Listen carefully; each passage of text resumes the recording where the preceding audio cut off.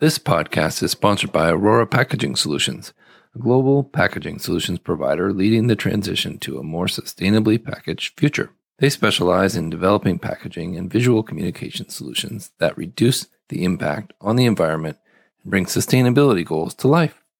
With a focus on partnership and service, they create a custom solution for your business.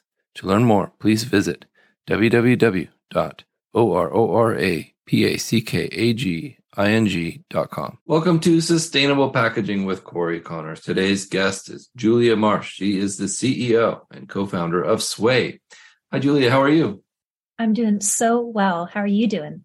Oh, really good. It's great to meet you. I'm excited to talk with you. I've heard great things about your company and what you're doing, but I'd love to hear your story. Can you tell us a little bit about your background and what got you into this crazy business?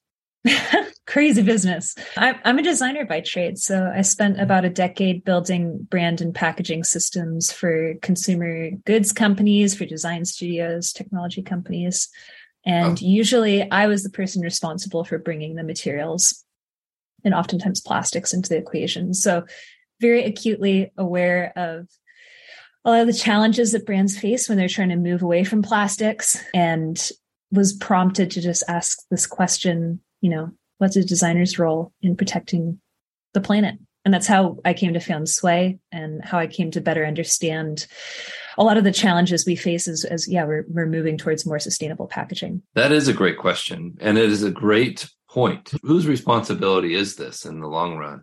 Is it the manufacturer? Is it the designer? Is it the consumer for buying the product? Is it the municipality for allowing that material to be made? This question comes up all the time. And the answer is, well, that depends, I think. Yeah, it's everybody. Love to hear your thoughts. Yeah. I think waste is a design flaw. And I think a lot of people agree on that. There was some study that said that 80% of all environmental waste is determined at the design stage. And there are some particularly good examples of poor design decisions that directly lead to a lot of the largest problems. The one that we focus on at Sway is thin film plastics. Bags and wrappers and pouches are designed to last forever when they're often used for a matter of moments. And I think that that's possibly the most emblematic of just a poor design decision. They make up a ton of waste that can't be recycled. They flood into natural spaces. So that's really where my head's at. But there's so many good examples of just, poor design, and good design being kind of the answer for that harm. Right. Yeah, well said. And I'm interested to hear about Sway and what you do that's different than that. Can you tell us about your company? Yes. So we are a startup, a biomaterials company based in California in the Bay Area. And we use the natural polymers that are abundantly found in different types of seaweed to replace thin film plastic. And we make these compostable replacements that are designed for existing infrastructure. So working with the plastic industry to convert over to home compostable materials. The reasons that we work with seaweed are many, and I know that we'll get the chance to talk through them. Yeah. But at a super high level, we are very inspired by the circular economy, as most of us are. And when you look at those three principles within the circular economy, designing out waste, keeping materials in use, and regenerating nature, as a designer, I was really interested in investing in that third pillar. And seaweed is possibly the most regenerative feedstock on Earth, and really enables us to embody that third pillar by embedding it into the material. Wow, that's a big statement. I love it. I'd love to hear that. I've heard really great things about seaweed, but I haven't heard it called that. So I'm excited to hear a little bit more about how you acquire this material and how regenerative it is and how sustainable it is. Can you walk us through that process a little bit? Yes. So first I'll ask, do you like seaweed? What are your personal experiences with seaweed? As far as to eat it or in packaging? Eating it, maybe finding it at the beach, temperature check. How are we feeling about seaweed at the moment? I think it's got a lot of potential, especially in the packaging space. I'm hearing very big things from some very big companies that are using seaweed as a packaging material. So I'm very excited about it. I think it's incredibly important for the planet, that's for sure. And to encourage the growth of it is one exciting part of this process, I think. Well, I'm glad to hear that's where you land. There's dozens of companies emerging, starting to use seaweed as biomaterial feedstock, but most people just know it from sushi or just know it as the sticky stuff that's on the beach. So right. I always like to start there. Seaweed is a wonder material. And I always like to remind folks that seaweed's been growing on this earth for about 1 billion years. And for 1 billion years, it's been providing nearly half the oxygen that we breathe on Earth. It's been providing habitat for biodiverse life. There are thousands and thousands of species of seaweed. So much diversity, grows on every coastline in the world. And our goal is just to extend the positive impacts of seaweed. What's really cool about it is that you can farm it. And it's been farmed for hundreds of years for use in sushi and pharmaceuticals. And it's used as a thickening agent, a bunch of different cosmetics and in ice cream and all sorts of things. What makes it compelling and as a feedstock is that you don't need fresh water and you don't need arable land. And it grows really fast, like up to 60 times faster than land crops. Wow. But then in addition to that, it has these ecological and social benefits that I was describing, where it's encouraging biodiverse life. It's sequestering carbon. It's generating oxygen. It's purifying the ocean. And at the same time, seaweed farms provide millions of jobs to coastal communities, really climate resilient employment opportunities. So there are practical economic reasons for investing in seaweed farming and seaweed as a feedstock. And then there are also these wonderful climate benefits as well. That's exciting to hear. Now, this might be a crazy question, but is the seaweed farmed in the ocean? Or oh, yes. Do they pull it out and have like pools of seawater near the ocean? I should have started there. So seaweed is farmed in a variety of ways. Yeah. Our favorite and the way that we source our material is by working with responsible ocean farmers. So envision, depending on the species, it's grown in different ways, but the easiest to explain is there is a rope. It is bathed in baby kelp spores. That rope is suspended between buoys and the kelp grows down like hair. Oh, wow. That's one method. Other types of seaweed regenerate every 3 to 4 weeks. So you take essentially a little branch of seaweed, you adhere it to a little string, and it grows into an adult seaweed. And then you take a little sprig and it grows and it grows and it regenerates over and over and over again. Very low input, really high reward.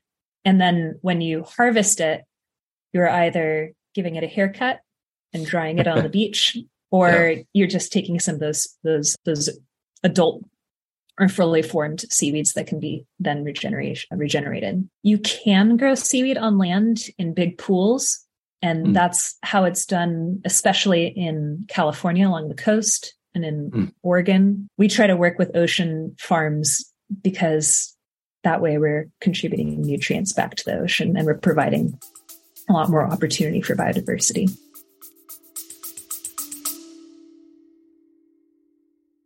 A quick break for our sponsor this month. Now is the time to go beyond recycling. SmartSolve pioneers certified bio-based water-soluble packaging technologies that empower consumers and businesses to effortlessly reduce plastic waste. Our non-toxic materials quickly and completely disperse when combined with water and agitation, thus making them easily recyclable, biodegradable, and even zero waste. If zero waste packaging interests you, please contact us today at info@smartsolve.com. I like that. I was watching this show on Netflix the other day with Zach. I don't remember his name. Zac Efron. Yeah. And they were harvesting seaweed for feed for cows. Because, and you probably saw this show, because it reduces their methane output by 80%. Wow. Yeah. That's incredible.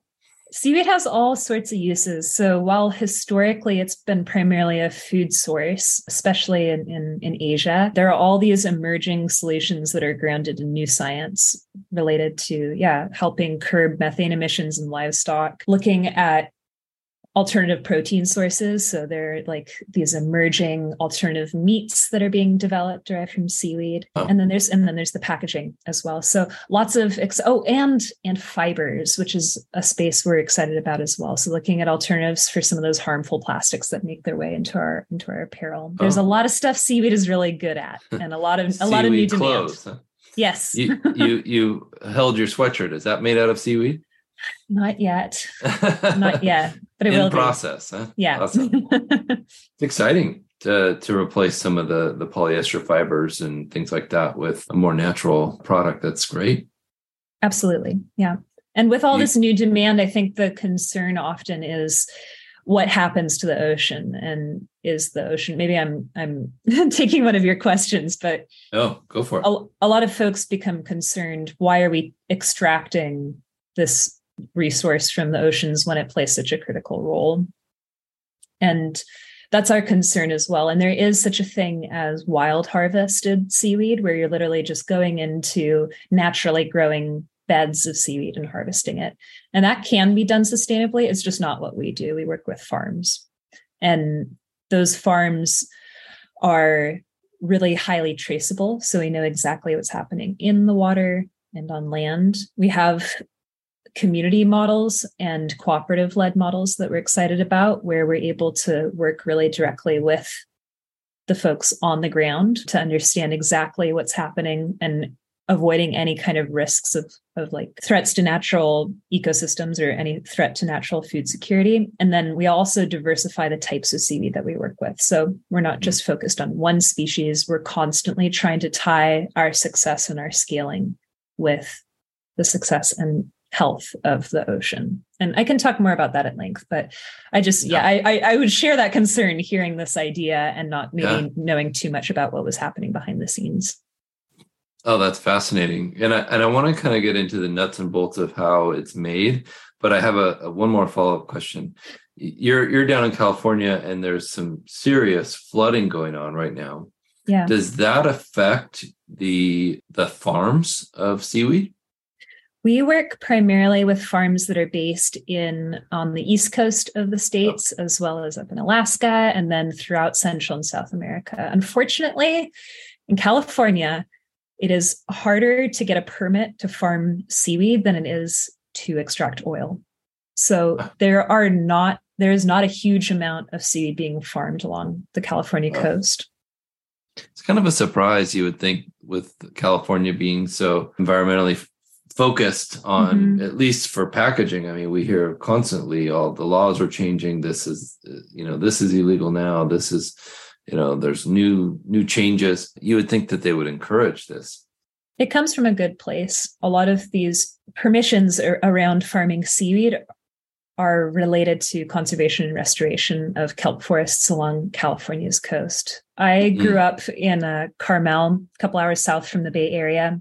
Oh, wow. Spent a lot of time in tide pools, spent a lot of time checking out kelp forests. And unfortunately, over the past several decades, there's been a boon in the urchin populations, which have decimated vast portions of these kelp forests, which are vital habitats for a lot of,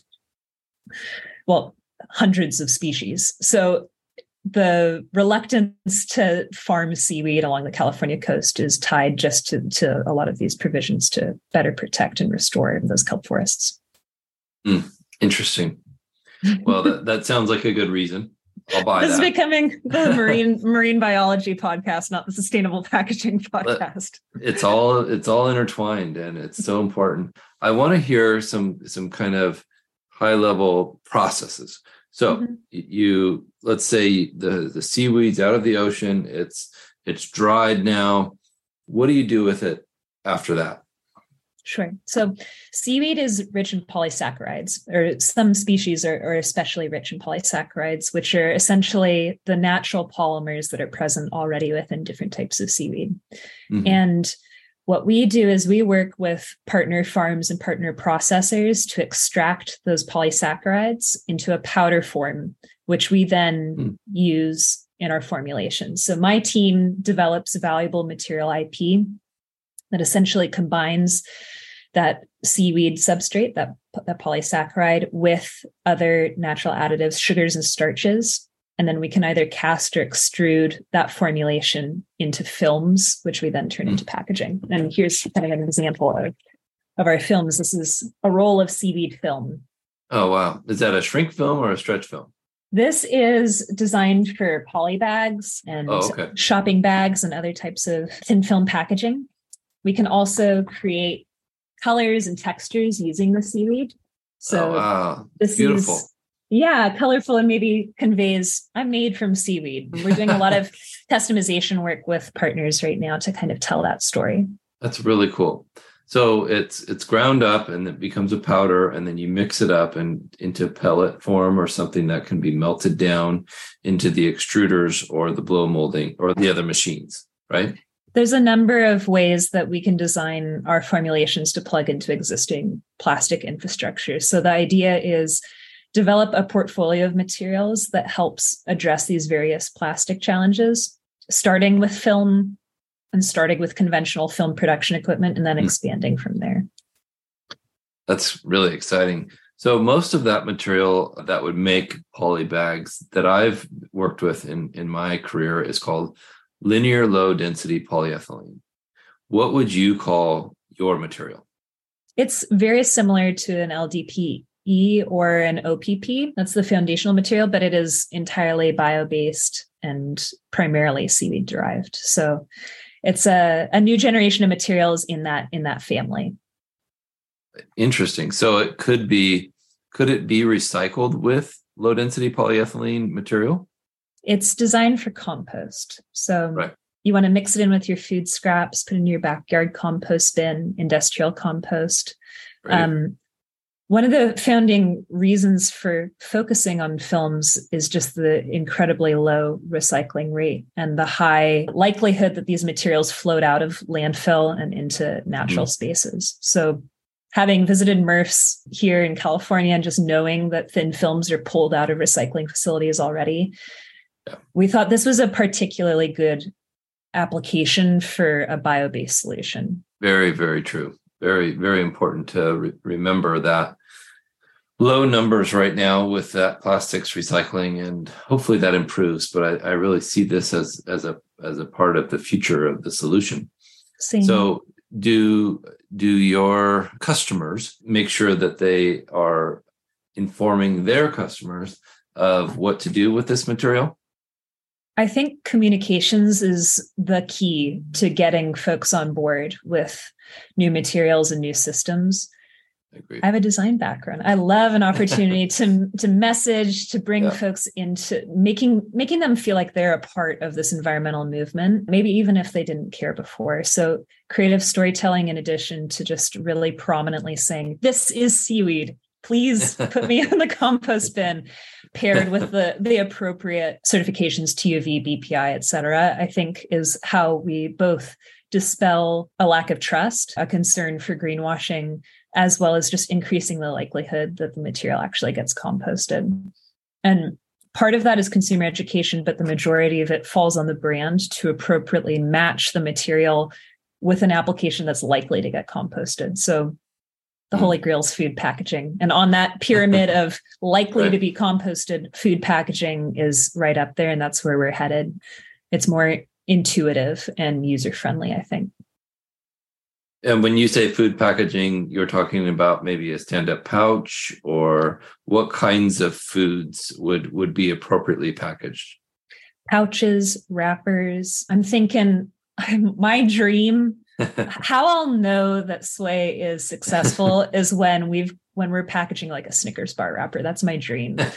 Multi-layer laminates. Oh, I'm so excited. Like if we can do a Cliff Bar or a Snickers wrapper, that is success. I'll be happy. I'll talk to my friend that works at the Cliff Bar company. He's a brilliant man, just an incredible person. Oh, I appreciate that. I'll mention your story to him. He would love that. Well, I think it makes a lot of sense, especially these snacks and candies that we take out into nature when we're on backpacking trips. Yep. We're out in nature. Why are we generating stuff that could potentially last there as waste forever? There's a great kind of inherent synergy to packaging materials, again, or products that are meant to only last a few moments in a material that's also designed to decompose into natural residues. Yeah. Absolutely. Very true. And important concept, because we spend so much time focusing on barrier properties and things like that we forget about end of life sometimes for this packaging materials. Mm-hmm. We need it to be recyclable or compostable or reusable or something like that. But you just touched on something that we're excited about, which is within this new wave, and I'm curious if you've encountered this in some of your conversations, but within this wave of new materials, there's end of life, there's also afterlife. And some packaging substrates, like the Ecovative's mycelium styrofoam, actually offer nutrients to soil as it decomposes or decomposes within compost. And that the same is true of our seaweed-based substrates. So we've actually tested the NPK value of our films to see what are we giving back to a compost, and is there any incentive for a composter to adopt our material? And we found there is. So I hope that this next wave of materials considers not just being neutral, but actually being a positive and giving back in kind of an afterlife. That's how you truly complete the loop of the circular economy and regenerate nature. Agreed. And it's something that's often forgotten. I think there must be a value to the material at the end of the life. And whether that material is valuable because it can be recycled or because it can add nutrients to the soil, or those things are absolutely, in my opinion, the future of sustainable packaging. Well done. Oh, thank you. We're on the same page. Yeah. It's an important concept. Composting hasn't really taken off in a way that we thought it would, but I think it still could. But it has to have materials like this that makes sense to that make it worth the effort to collect them, and make the municipalities encourage them to use this material. And same for backyard composting. That's the quote right there. I love that. Yeah. What do we do to make it worth folks' time? I think composting is an inevitability, but we do have to design for that inevitability. I just posted my podcast with Gary from Pila, which owns the Lomi brand, which that machine is incredible. I don't know if you've seen that. Are your materials Lomi certified? They're not Lomi certified, but they definitely will be. Yes. Good. That's something you can do. You can get certified by them to be used in their machines, which is really cool. And we've been a big fans of their machines. You know that the average American produces 1 pound of food waste every day. It's horrible. Yeah. Wow. If we weren't in the packaging space, we would be focused on food waste. It's like 40% of all food ever produced just goes to landfill. It's insane. Yeah. I want to see the big Lomis in front of a Target or something. Like I want giant Lomis everywhere, processing all this stuff, capturing all of it. I agree. Well, and they have a new model that will be used in restaurants. Okay, and awesome.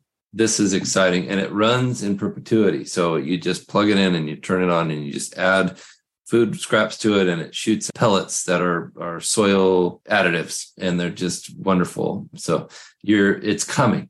I think you're going to see brands like TerraCycle having, recycling at grocery stores and big box stores and things like that. But alongside of that, I think you're right. I think there'll be compostable bins. When we're painting our vision of the future, this is a big part of it, definitely. Unfortunately, not everybody has a backyard, and not or a garden, as they say in Europe.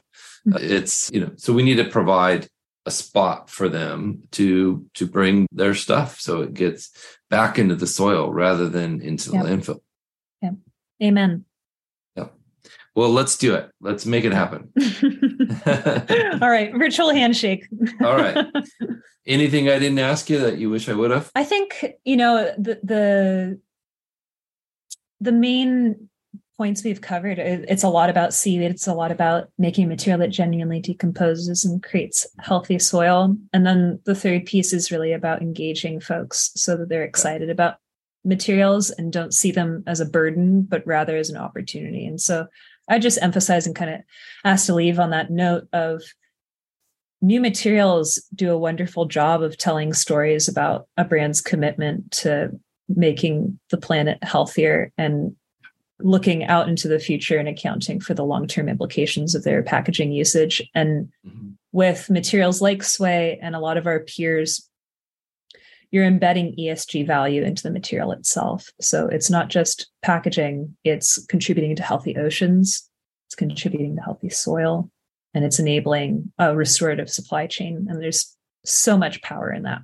So wow. I appreciate the opportunity to talk about it on this podcast. And I hope that inspires others to seek out these types of materials because they are everywhere.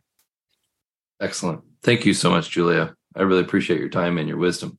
Thanks, Corey. Thank you, Landsberg Aurora, for sponsoring this podcast. If you're listening, make sure you subscribe so you don't miss the next episode, and stay tuned for more. Thank you. This episode is sponsored by SpecWrite, the first purpose-built platform for specification management. So much has changed when it comes to packaging, and there's a new book to help you stay ahead of the curve, The Evolution of Products and Packaging, written by longtime packaging executive Mr. Matthew Wright. Helps you unpack industry trends and explains how you can use data to drive packaging, innovation, and sustainability. Download your free copy today at specwrite.com/book. That's SPECRIGHT.com/book.